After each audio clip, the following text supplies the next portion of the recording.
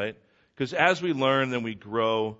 Again, I say this all the time, that there's going to be this overflow from within us. We were just singing from the inside out, It's really move us to go do something about what we're learning, about that change. And so, one of the things that people know about Hawaii a lot is that it's a land of volcanoes, right? A lot of volcanoes. Now, the Big Island, they call it Big Island.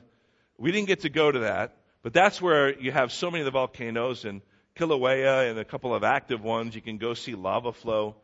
Pretty amazing. But every other island actually has dormant volcanoes because they were all formed from volcanic activity, right? Throughout years, and of course, if you're a creationist, you can understand it didn't happen over millions of years. It's pretty interesting to kind of see it from that perspective. But all the different islands, the 8 major islands and the other ones, were formed out of volcanoes, But what's interesting is you hear about this ring of fire around the Pacific Basin, where it's got all the volcanoes and all that stuff. But Hawaii is not part of that. Hawaii is, if you see it on the map, it's out in the middle of the ocean. I remember when we were flying into Honolulu, I was looking at the map because you can kind of track your flight now. It's pretty cool when you're on a plane. And I'm looking at it, and I'm just looking at it, I'm just like, man, we're out in the middle of nowhere. Hawaii is like really far away, It's a 6-hour time difference. That they're 6 hours behind us. So you go to California, it's 3 hours, and you got like another 6 hours to get to Hawaii. So it's like 6 hours time difference. Man, they're out in the middle of nowhere. But it's all these volcanic islands. But they were formed differently thousands of years ago than all those other volcanoes. And they kind of are called these shield volcanoes. And the way that these islands were formed was not by necessarily volcanic like eruptions like we would think of like a Mount St. Helens, but by that lava flow. Because what you would notice is, even in the dormant volcanoes, you would see these gentle sloping volcanoes, like huge volcano, but a gentle sloping, hill right into the ocean. Man, it's so dramatic. Pretty amazing, right? But I was just thinking, man, there's still on the Big Island of Hawaii, which is the newest island, the youngest of them all, there is still land being created. When that lava flows out, you've seen pictures and videos, right? It flows in the ocean. It steams up, right? And then it hardens. It becomes eventually new land. So it is out of the overflow of what's going on inside of that volcano that new life forms. But if all of that magma and then the lava, when it rises up, if it just kind of boiled up and stayed inside of that volcano, nothing would ever really happen. But it's not until it flows out. See, it's like pressure is building up. Something is changing inside of that volcano where it has to then erupt. But then these kind of volcanoes that form the islands of Hawaii, they kind of flow out, and it's just big, massive lava flows, and it creates more land, and then eventually there's vegetation, and you can even see, we spent some time on Maui, right, and Oahu, and you can even see where like some of the most recent, even though it was hundreds of years ago, some of the most recent lava flow was, because all of a sudden it was just dark land. But somewhere there were some roots that were taking root of new plants. Because all of a sudden the land was becoming fertile, and then you could see that new growth was happening. But it was only out of the overflow of this lava from inside the volcano. So it got me thinking like, man, what a great metaphor for the Christian heart, that it is out of the overflow of God's love for us that He sent us Jesus Christ. But then in turn, it should be as we grow in our love for Him and are motivated to please Him, then what happens is that love flows out of our heart and it creates life. Why? It creates life because we are then representing Christ and people are attracted to it. When we talked about the fruit of the Spirit, when we're growing, we are creating an environment, just like that lava flow. We're creating an environment for the Holy Spirit to exhibit His fruit in us. And then fruit on a tree is attractive, right? When in Hawaii, man, there's all different kinds of native vegetation that you don't see here. And it's pretty amazing to see it. And so much of it is like so attractive, like what's that fruit and what's this, so many different flowers you would never see here, right, because of the climate and everything. But, man, it's just so eye-catching and so attractive. That is what we're supposed to be like. That we're supposed to be attractive to others because We are fertile ground for the Holy Spirit to grow within us. So our passage for today is in 1 Thessalonians. It's a very simple passage, but it's a great word of encouragement for us, the church, this morning. So I want you to turn to it. It'll also be up on the screen for you. It's 1 Thessalonians 3, verse 12. It's the end of that chapter. Through chapter 4, verse 12. So it's 3:12 through 4:12 in 1 Thessalonians. Okay?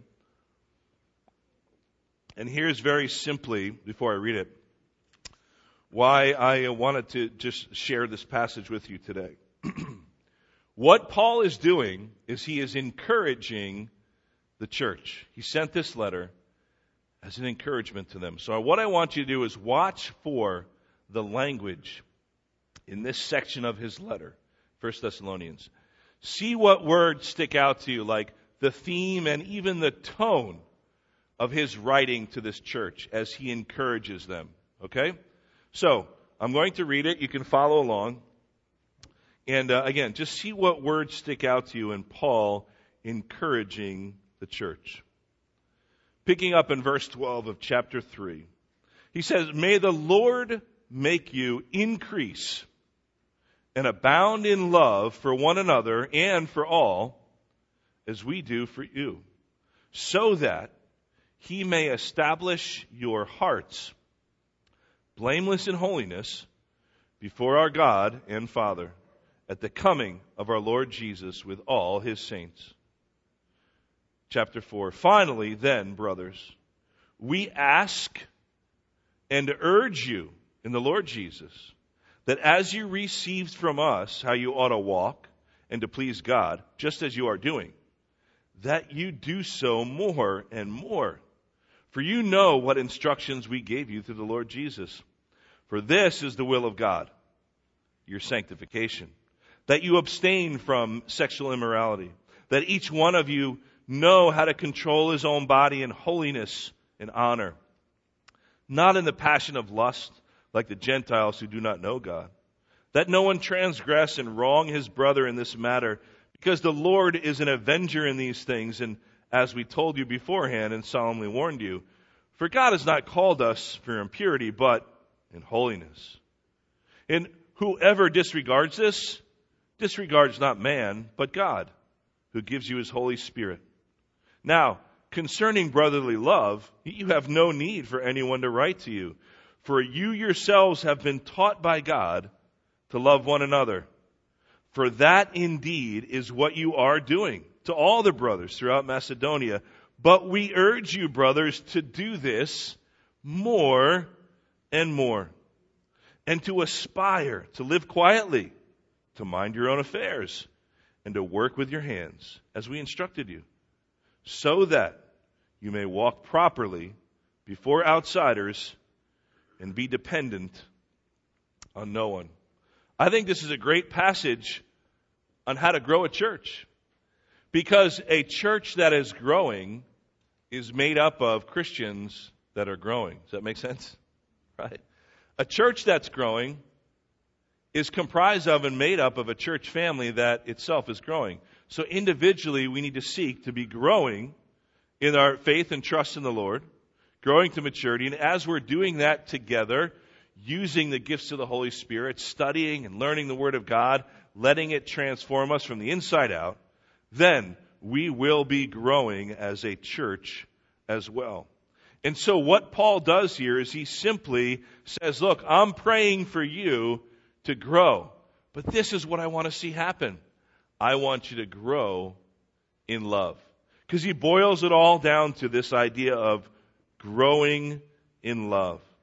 He prays that they would grow in love, and he gives them motivations for growing in love, and even reminds of instructions on how to grow in love. He talks about neighbors a lot. You know, we're going to have our fellowship lunch today, and what a great time to hear stories, to hear testimony about what God is doing. He says right here in this passage, hey, love one another. That's how the world's going to know that you're mine, if you love one another, right? But it's so encouraging because he's saying in this passage, you're doing this already. And I want to encourage all of you here, you're doing this already. You're loving one another. We see it in the way that we're supporting each other at the loss of a loved one, or that we're praying for one another. We're encouraging each other, sharing words of testimony. We are loving one another. But what does Paul say? It's not enough. He wants us to move from abiding to abounding. See, it's good to abide in the Lord. We're called to abide in the Lord, which means simply to be at peace with God and to be obeying Him. But he says, I want you to abound in that. Don't just settle. Too often in life we settle, don't we? We settle in many ways. Don't ever settle in your relationship with God and say, I guess this is it. This is the best I can do. Or like I said before, I think I've arrived. I know enough now.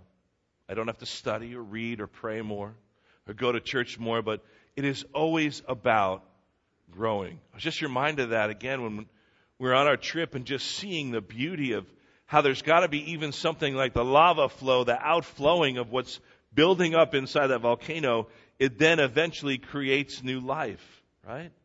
There is new life that is created out of that overflow. So Paul uses words. Maybe you caught it. Even in verse 12 at the beginning, he wants us to increase and abound in love. Then he goes on in verse 1 of chapter 4, I want you to do it more and more, right? And then he says later on, he says, you're doing this, but in verse 10, I want you to do it more and more. Do you see the theme there? That Paul has got this idea of, I just want you to abound more and more. I want you to live that abundant life, but I want you to then let it flow out so that you're loving, but I want you to love people more. You know what? You're a giving church. I want you to give more to each other. You pray. I want you to pray more. Hey, you're studying the Word and you're walking with, I want you to study harder. I want you to study more. I want you to learn more. It's not about, now don't get me wrong, it's not about getting better. It's all about what's our motivation. Is it to please ourselves or is it to please God? Because all throughout this passage, Paul is saying, your motivation is to please God. That's our motivation in life. We're going to see that when you looked at those 5 solas of the Reformation. The last one is that it's glory to God and to Him alone, the chief end of man. So he goes through this passage just in this letter, just saying, look, you're doing this, but I want it to be more and more. He even says in verse 13 at the end of chapter 3, he goes, I want you to increase and abound in love. He goes, so that God can establish your what? Your hearts blameless. See, it comes from the heart. But recognize also, look, when he says, I'm praying that love abounds more and more and that it comes from your heart, both times he says it's from God. May the Lord make you increase. May He establish your hearts. I can't stress that enough. Because what we get into is this. We get into this mindset of, I'm just going to read more. I'm going to pray more, and then maybe things will work out better. Or I'm going to try harder. See, I don't believe that is the right mindset and attitude as walking with Christ and being Christians. I think it's got to start with, I'm going to surrender and yield and submit more. And I'm going to let God take control through the Holy Spirit. Because Paul says it right here, may God give you the increase and may God prepare your heart. You see that? We have to let God do His thing in our lives, or else what happens is we wind up taking control, right? We have to let God do His thing. So it does come down to our motivation. And our motivation should be that we are pleasing God. But it all flows out of that love from our heart. Remember what it says in 1 John 4. This is how we know what love is. Jesus Christ laid down His life for us. We ought to lay down our lives for our brothers. For everyone who loves has been born of God and knows God. Whoever does not love does not know God. Right? And you remember what Jesus said in Matthew 22. When one of the Pharisees asked Him, what's the greatest commandment? He said, you shall love the Lord your God with all your heart, with all your soul, with all your mind. And he says the second is like this, the second greatest commandment, love your neighbor as yourself. So he's telling the church, you're doing this, but do it more.